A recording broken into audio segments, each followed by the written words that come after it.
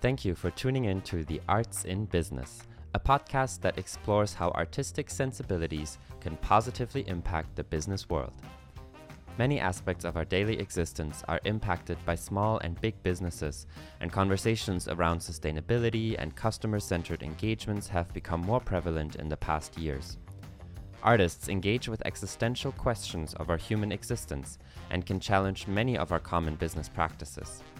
How can an artistic lens, or the sensibilities that an artist uses in their daily practice, improve the way businesses are run and how they communicate?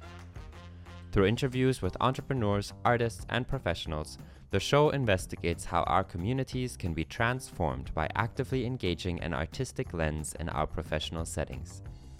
I am Sebastian Grube, an artist, entrepreneur, and communications professional who aims to build a more compassionate world through amplifying voices. I am also the founder of Beyond Comms, a communications agency that unearths and amplifies the stories that inspire founders to build sustainable and impactful businesses. So let's dive in.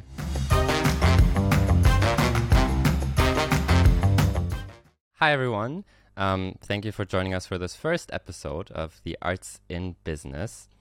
My first guest is Hennie Ward. She has 3+ years of experience in marketing and content strategy with small businesses and startups in the arts and tech industries. She graduated together with me from New York University, Abu Dhabi, where she studied theater and literature.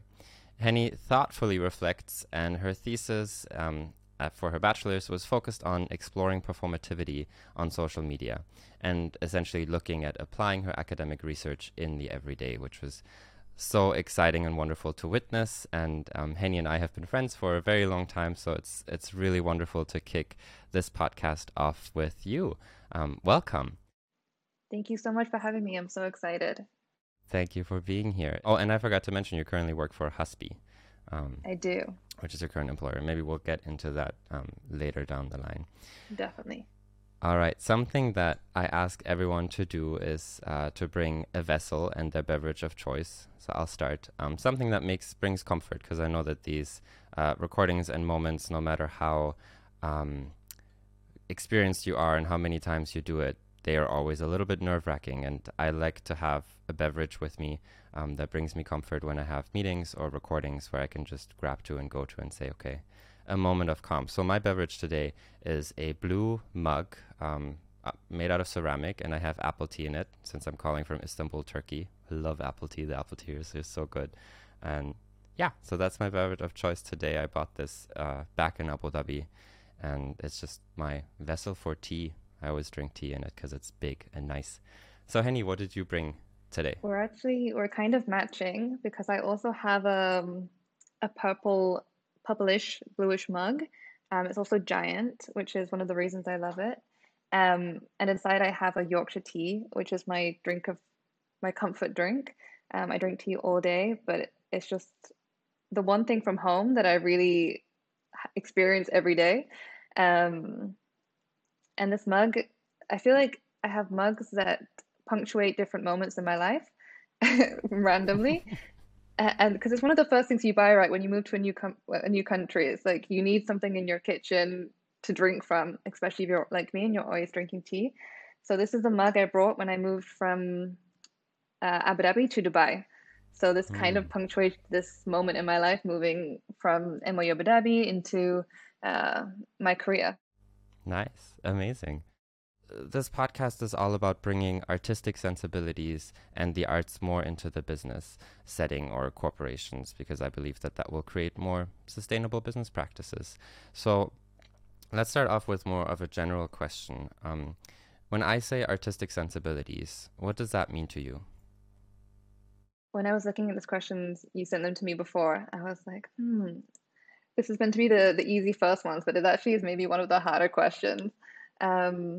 I think the first thing I thought of when I heard artistic sensibilities is just the awareness that I get through the practices that I've learned, the arts practices that I've been part of or studied, and how I use that as a lens to look at things now.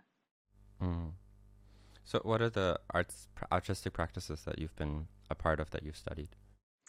I would say there's two main ones. First being acting, um, performance itself, so literally being on stage. And the second being the theory of that. So, more specifically, performance studies, but also the history of theater as well. Um, and they complement and battle with each other. So the theory of studying performance, and I would assume also maybe the act of writing Hmm.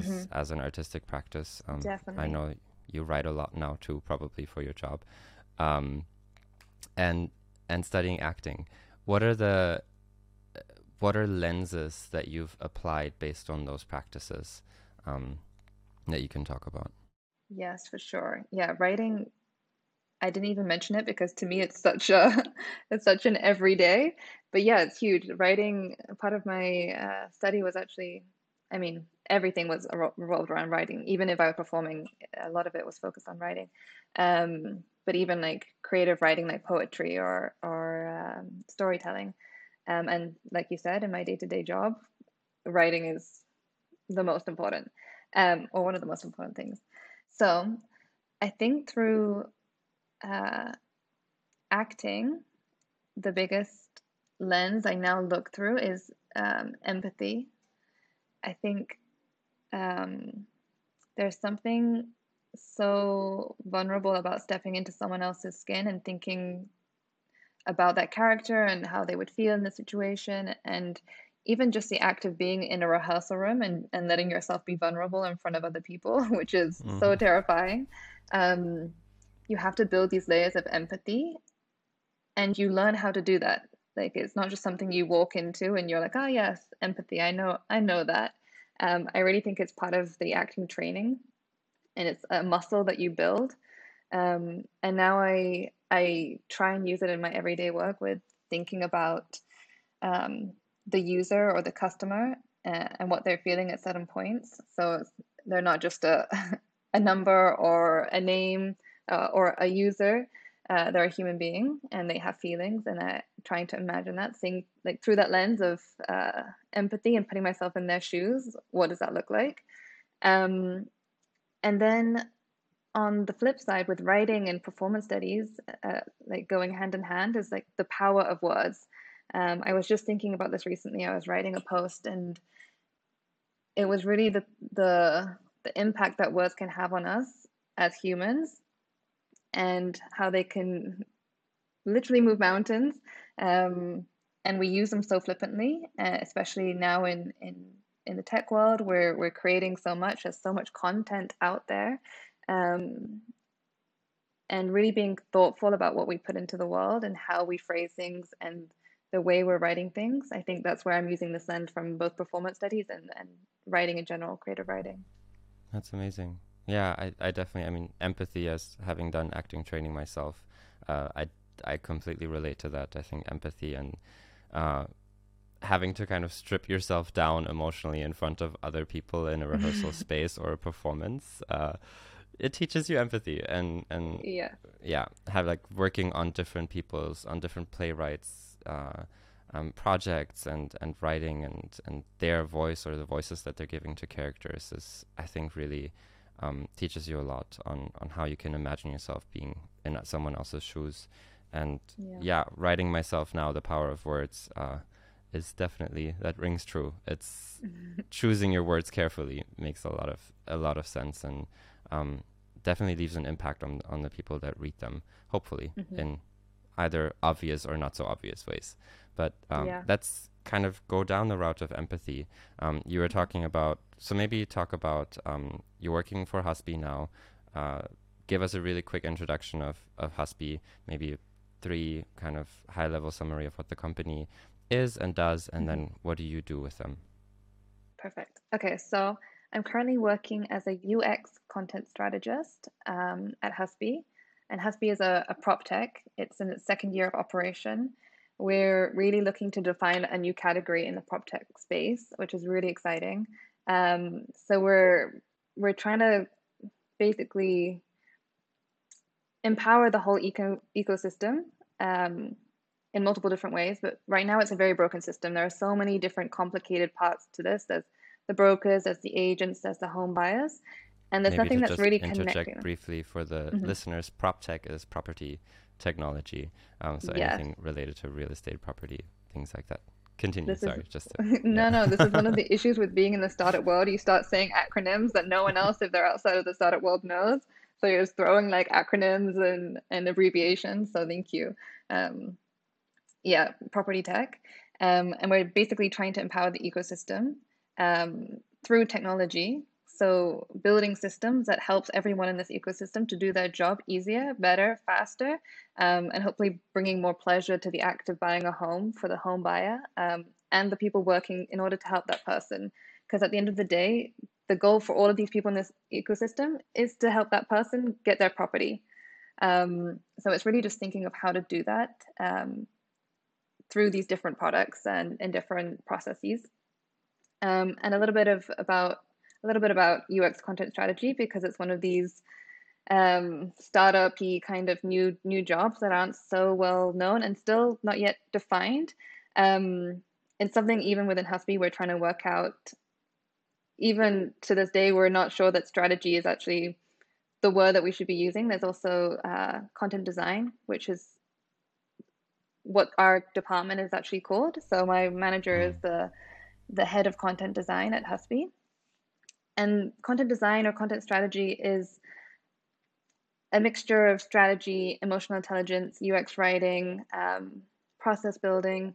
It's really thinking about the holistic journey of a user and then thinking how to make sure that their journey through a specific product or web or whatever the journey is um, makes sense basically and is easy to use. So whether that's writing CTAs on a product screen or thinking about information hierarchy on a website, what happens when they click the button next? Does it make sense that they move to that page or not? Um, the transactional comms for this journey, do they need to be talked to at this point or not? Do they need help at this point or not? What information can we give them at certain points of the journey that will make their lives easier? So we work really closely with product designers and product managers. So we sit firmly in a product team and with engineers too. So it's really cool to be embedded in a product squad and really be part of the journey of building something um, and hopefully trying to make the user experience as good as possible. Yeah, yeah, that's awesome. And for our listeners, Henny is writing on Medium as well about what it means to be a UX content strategist and the difficulties with the definition of the job title, what it entails moving from marketing manager to UX content strategist. So definitely check that out. They're really awesome articles, and I look forward to the other ones that are hopefully going to come. Thank you. Um, let's let's continue down that road of empathy. So you talked about Hasbi, your current role, and when you're talking about empathy, you're talking about imagining yourself in the user's shoes. I assume you probably have buyer personas, the usual marketing kind of elements that will allow you to kind of imagine a person. But describe a situation to me when you use that kind of sensibility of empathy that you've acquired through acting training in a professional context. Yeah, so I mean, it's something I try to use all day, every day, where we see ourselves as the representative of the human at the end of the product. So whilst maybe there's people pushing for numbers, people pushing for ease of the code or whatever it is, one of our responsibilities is always remembering, but what would is this good for the user? Is this beneficial? Is this a good user experience? What are they going to get out of it? So for example, right now I'm in the process of building the onboarding flow for our agent squad. So I work with the agent squad at the moment. So this is with B2B. So where we partner with agents and they send their mortgage leads to us through an app that we have. And right now we have a very people heavy onboarding process where our account managers go to the agencies and they onboard them on our products. So we really want to take some of that weight off of the team and do that flow through comms. So I'm thinking of this journey, and I'm thinking, at what points do these agents need information? Like, when do they need help? And when do they need us to step back and just let them do their jobs, because they're also experts? So it's thinking through, as an agent using this product, at what points will I need help? What information do I need to move from A to B? What things will be helpful for me in my career to build my career as an agent or as a professional? And how can we give that whilst also making sure that the product is at the forefront of that too, right? So the product is there to help them. So making sure that they know that that's what we're here for and how to use it to the best of their ability, and then also giving them additional information. So literally building out this flow of emails and WhatsApps and pushes of what point we should be interacting with them, because I think you'll know from your experience in marketing, there's this need to feel like we always need to be talking to them. Like, we always need to be top of mind. There's this saying, like, have to be top of mind. Like, when's the last time they heard from us? When did they last open an email? But one of the things for content design and content strategy is that it's the right content at the right time at the right place, right? So it's thinking through with empathy what that content is, what time that is, and what channel that is. And if they don't need to hear from us, that's not a bad thing. That's actually can be a good sign. So I think just experiences like that, I'm like, oh, this my acting training and my performance studies has really helped me just think through journeys and storytelling and being in someone else's shoes. And also, we've been consumers too, right? Like, I think often when we step into a professional role like marketing or a content design or any role that involves selling or promoting, we forget that we also, like, when we get bombarded with emails, we're just like, oh, delete. Oh, I hear that. Even if you love the company, like, if you get 10 emails from someone, you're going to get frustrated and you're going to stop reading. So even just remembering how you feel when you receive these emails or these comms, and what things that you loved when you've received them, or when you know that the comms haven't really been truthful. Like, there's always these we miss you emails. Do you really miss me? Like, it's thinking about this. Like, there's no point in lying. We're all smart enough now and all tech savvy enough that we have these experiences. And I think it's being mindful and intentional and empathetic. We can create better content and create better user experiences. Yeah, and you're already noticing words that aren't necessarily acting related or acting focused, but the ones that are more in our common vernacular, mindfulness.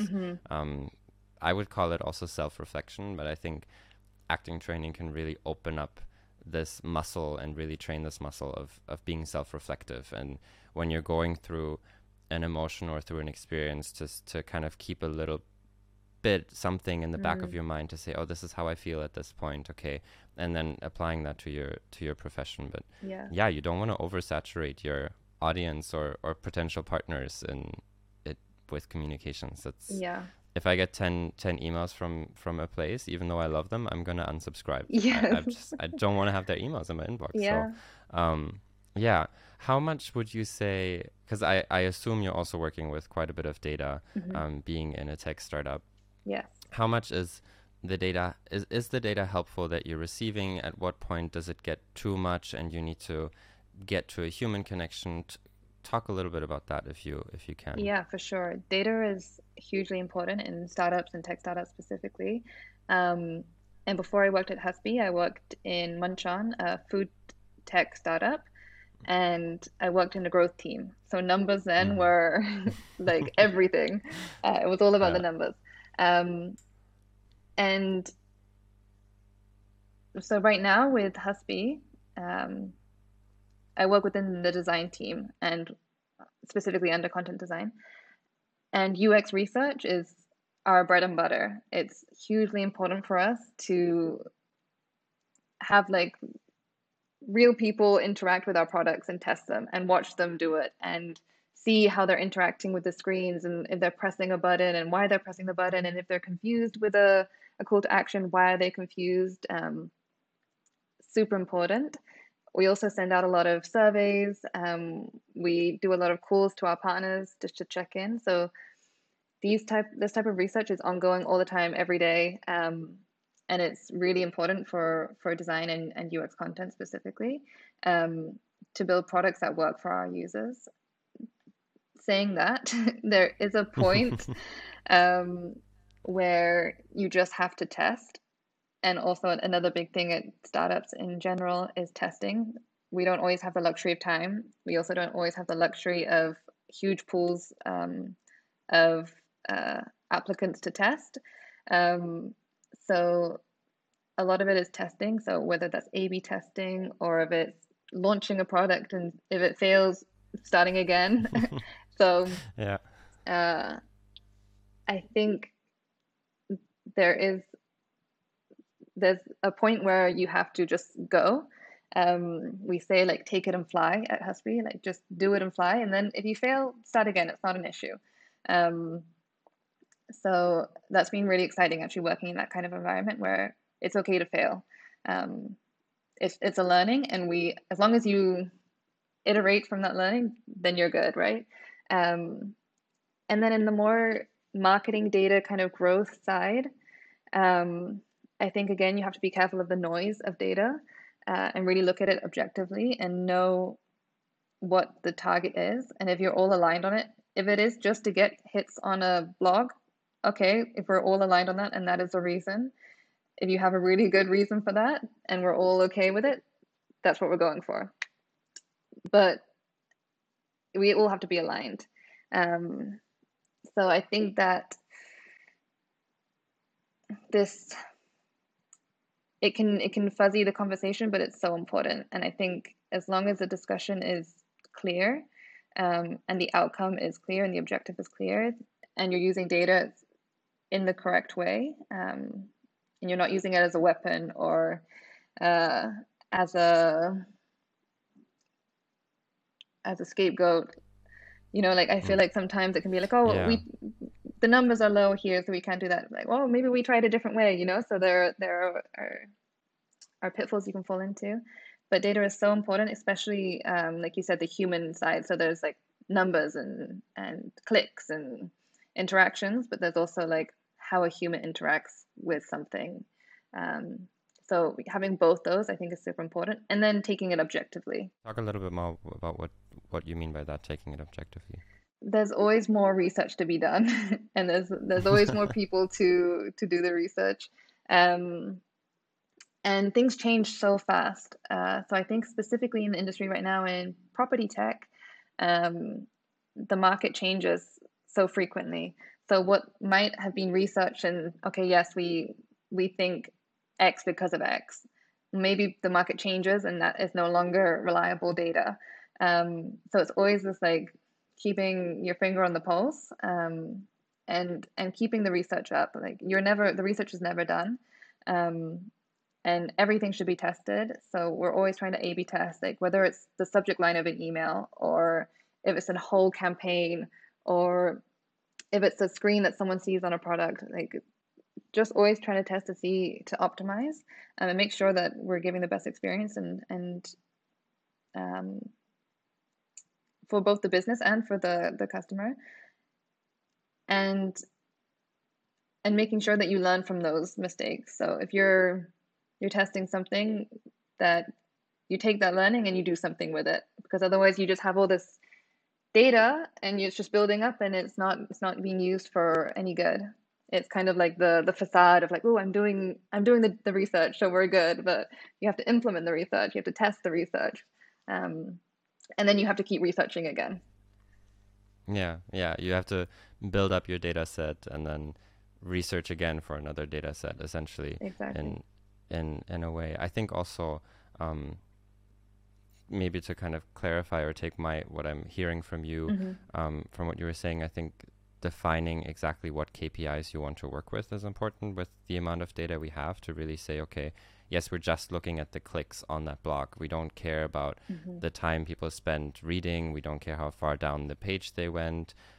We might record that, but we're just looking at the clicks, and to to agree as a team on that, saying, okay, this is the metric that we're going to focus on. Yes. So that the conversation and the strategy that comes out of that is focused and relevant, and everyone can kind of agree on that. And the other thing I wanted to highlight too was, because you're moving so fast and you constantly have to test and reiterate, there might not be the time to look at the data and to analyze the data that you have, or as was the case when I started my previous job at the NYU AD Art Gallery, marketing didn't exist before, so there wasn't really any data there that I could go off of, or essentially have as an underlying kind of basis and foundation to say, oh, okay, this data shows me this, so we should develop that strategy. And I think in that moment, maybe that skill of empathy that you've learned is exactly the one that can give you an edge over a test that you're doing, because instead of just throwing something at the wall and seeing what sticks, you can say, what would my users most likely respond to? What would I like to respond to if I was in their shoes? And build the test on that. And that maybe, I don't know, I would like to hope that gives you some kind of an edge maybe in that moment. 100%. Yeah, I totally agree. It's being intentional again. It's not just throwing things out, not just throwing content out, not just throwing tests out for the sake of it, but like you said, aligning on a common goal, and testing whatever it is that your hypothesis is. So you align on your hypothesis, you align on your goal, and then you can run, right? Yeah. Yeah. And then you take that result and you use it. Yeah. And I think the empathy is really important there too. Empathy in a different sense, actually. Like, so yes, you do this test, and if it fails, okay. Like, so actually at Husby, one of our values, our company values, is empathy over ego. So it's be like, okay, we were wrong. Like this fail fast kind of mentality. We were wrong. We're not just gonna like keep going with it because we really thought this hypothesis was the one that was gonna be right, and like being empathetic about it and being like, okay, yeah, we got it. Put the ego to the side, try something new. Yeah, nice. Yeah, I was just thinking when you said, I forget the exact word that you used, but to make a decision and run with it essentially, or to test and continue. It makes me think of our making theater class with Ruben Polendo and him just saying, you need to make a choice. Just make a choice, but commit to that choice 100%, and then make another choice if that doesn't. Yeah, make another choice if that doesn't work. So that, I think that for me, that taught me so much, and just kind of commit to a choice and run with it, rather than continuously doing A/B testing or whatever and not quite ever making a choice. So you're kind of just making big broad strokes that don't lead you anywhere. But if you don't have the budget maybe to do an A/B test, or you don't have the time or the team, commit to one, run that for 2 weeks, see where it goes. If it works, if it doesn't work, do another one, and then switch it. That's kind of the method that I had started to adopt. But that kind of just commit and go with it, and then make another choice. Yeah, letting go of that fear of that decision. Just make it and run with it, like you said. Exactly. Yeah. All right. I want to move over a little bit to your literature background and the lens, because you talked about empathy, and then you talked about the power of words, and really choosing the words that you want to use. Talk to me about a situation when one specific example when that occurred to you. Or so every day I'm writing content. And often within product, the space, like on an app, you have limited space. So what content makes it onto the screen is very intentional and very chosen very carefully. Something that I always struggled with making a survey, or thinking about what to put at the end of an ad, what word, and I mean, apps is a completely different space in that sense, but talk to me about the design of a button, or something that a person needs to click. What are the words that go there? Why? How do you choose those words? I think you will have seen it where you see buttons that are like, I'm interested, or I'm excited to join your newsletter. Like, and the button is speaking for you. So the button literally puts words in your mouth. And this is something I try to avoid, actually.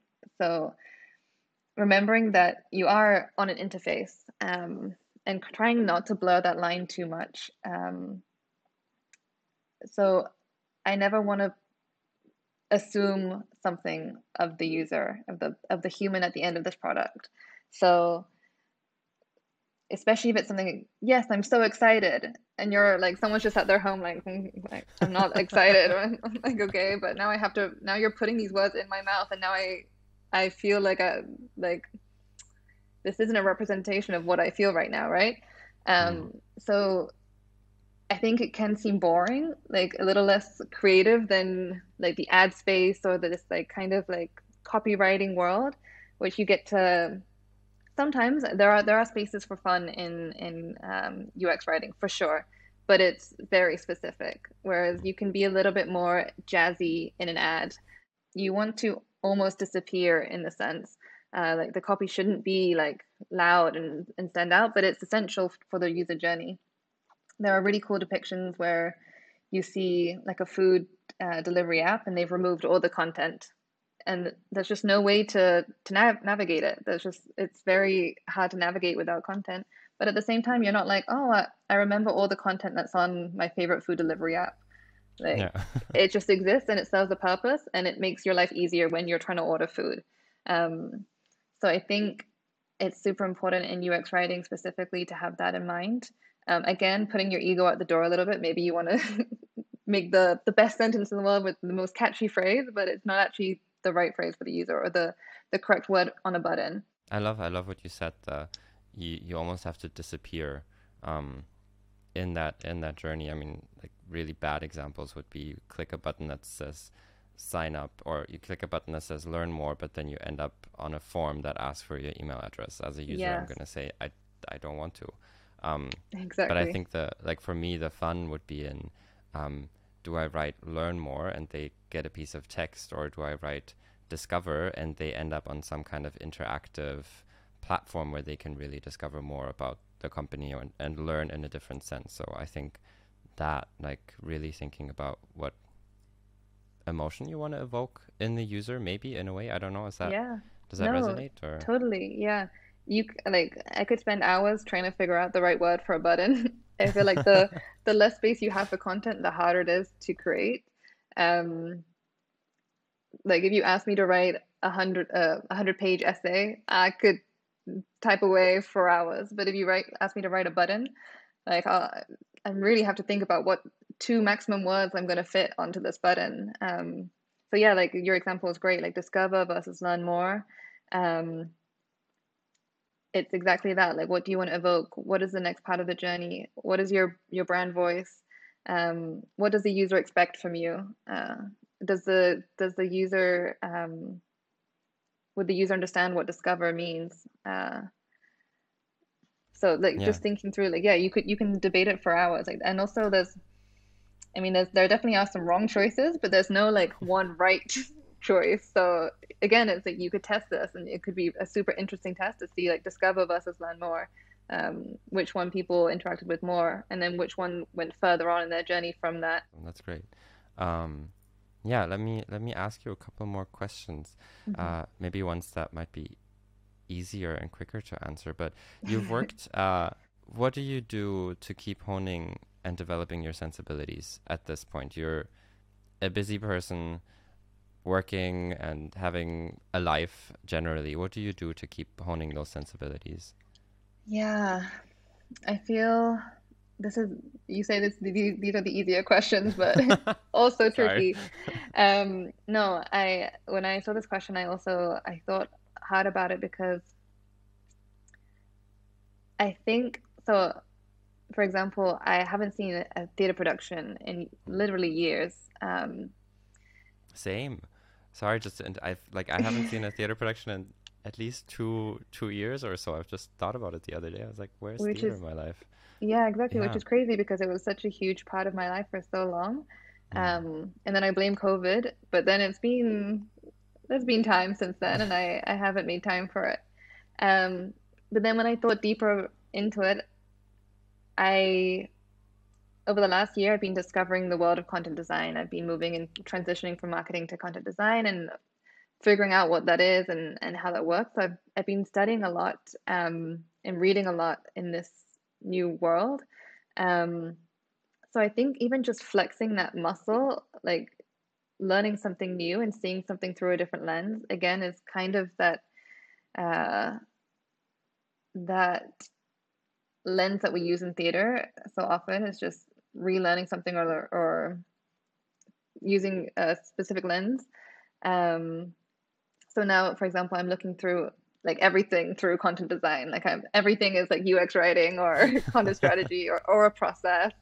Uh, or a potential workshop. So I feel like that's consumed a lot of my year, the last year.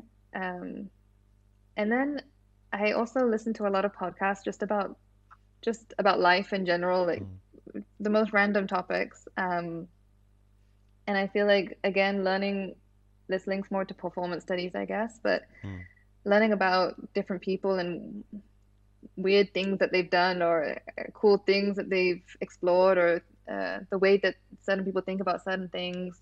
Um, so I always find podcasts where just people talking who I would never normally have these people in my life. It's mm. like the little sneak peek into other people's minds and thoughts and discussions, which I love. And I love how accessible it is now. Like I listen to podcasts on my way to work.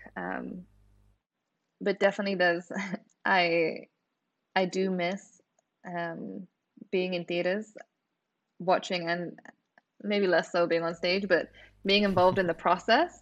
Yeah. Um, Definitely miss that. And I've only recently started writing again for myself and not writing for work, which has been huge. Um, and I'm really enjoying that process. So using more the theoretical side of my brain and the writing for myself, not just for work, which has been really cool to reopen that door. Yeah. Scary, but but also very enlightening. Yeah. And you write beautifully. And I can definitely see the content strategist and writer in there as well, the succinctness and the on point.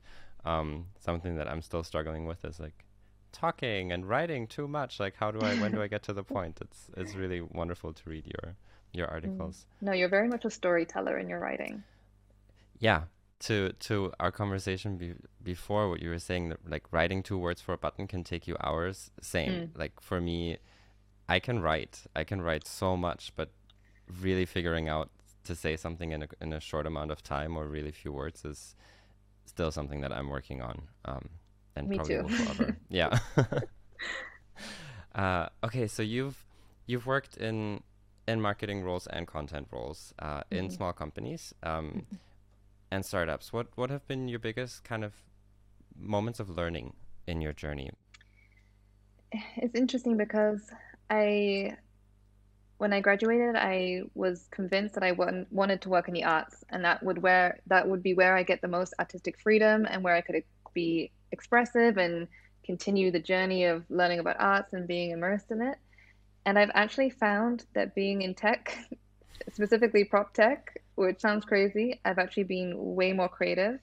Hmm. Um, I've been able to think about things way more broadly than I did. And obviously, this is just taking into my experience. I know everyone has different experiences, and every artistic company is different.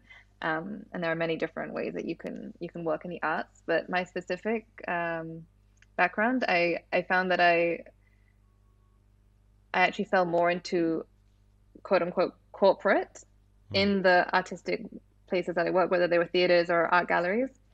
It very much felt like um, whilst creating like these places were creating incredible art and promoting art in their specific regions. At the same time, it was very much a business, right? Um, Often some to make money, some not, some to build presence. But what I love about prop tech is that we're solving a problem. Same with food tech, right? We're all united. We come into work every morning and we're like, okay, we're solving the problem of this messy ecosystem of home buying. And we're all dedicated to solving that problem in multiple different ways. Everyone's role is different, right? But we're all trying to solve that problem, and we can be as creative as we want, as crazy as we want, to a limit. Um, so, like, whether that's creating workshops to build screens and having like leadership and engineers and having everyone use Miro to create a product, um, I didn't get that experience in the arts jobs that I was in.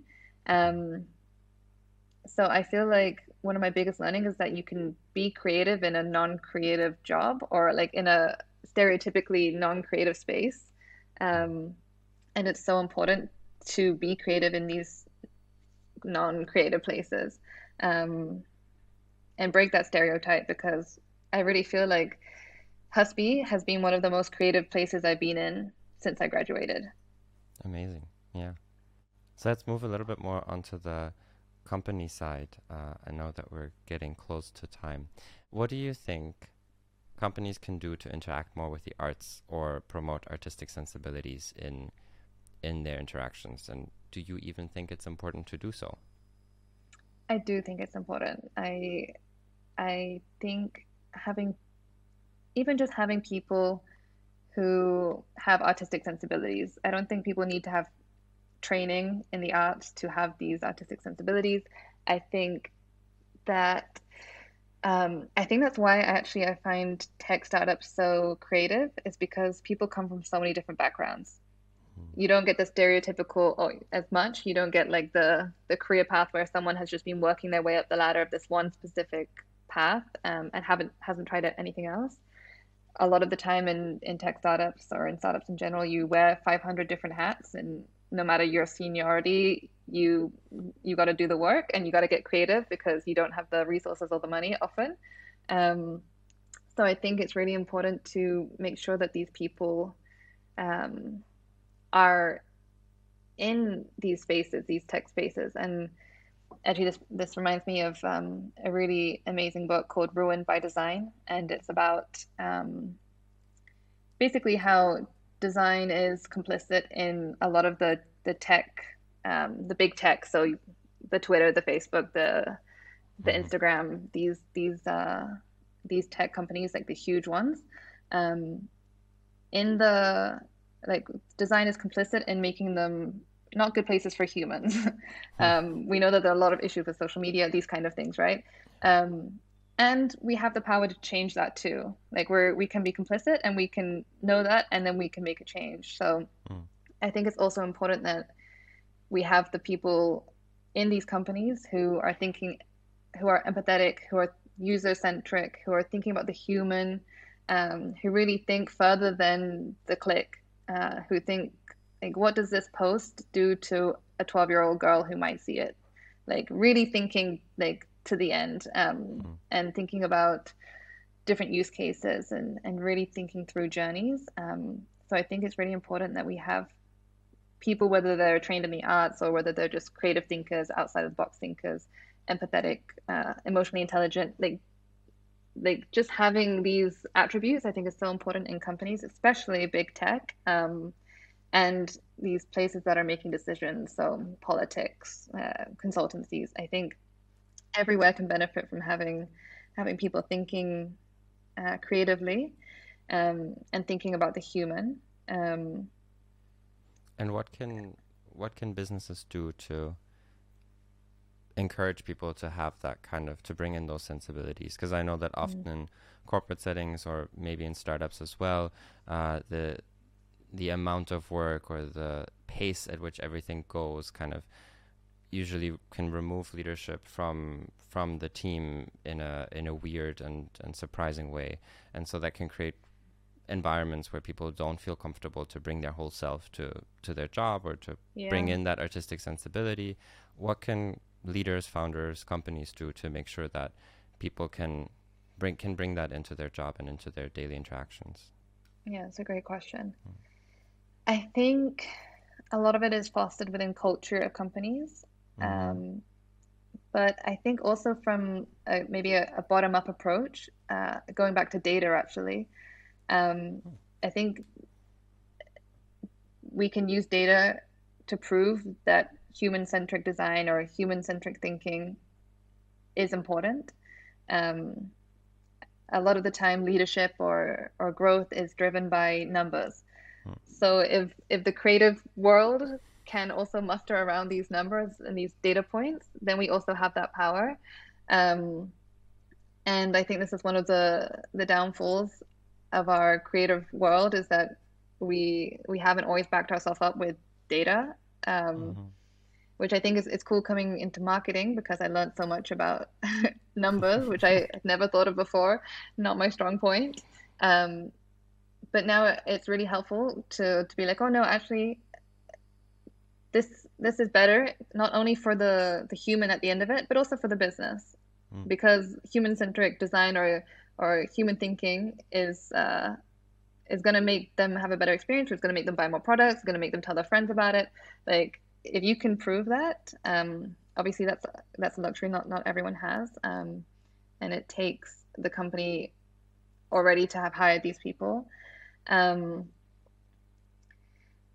yeah, it's a really great question. Yeah, but I think you answered it. I mean, there is, in a way, that you can pull on that data, and if you feel you're in a situation or in an environment where you want to bring that in, but you're not sure if you can, going to a supervisor, manager, or if you have a direct line to a Mhm. founder, going to them and asking for a conversation and asking why aren't we doing it this way, and then have that data in your back pocket and say, because according to this, we can optimize or maximize profits, revenue, Yeah, people's happiness, satisfaction, all of those things. So yeah, I think that you did answer that question in a quite beautiful way. thank you.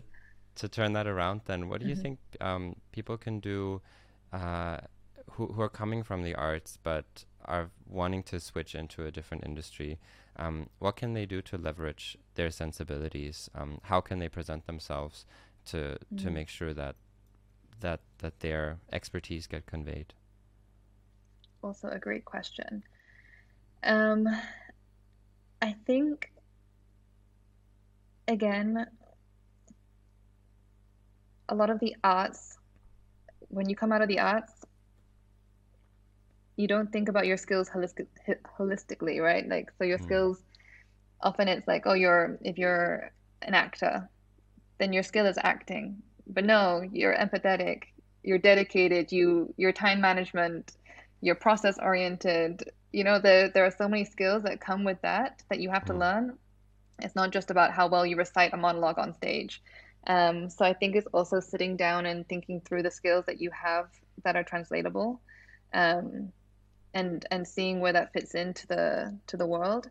For example, for me, I knew that I wanted to be creative, in some sense be creative, using words, um, Mm. and uh, and problem solving, right? So where can I use these skills? How can I utilize them? I tested marketing.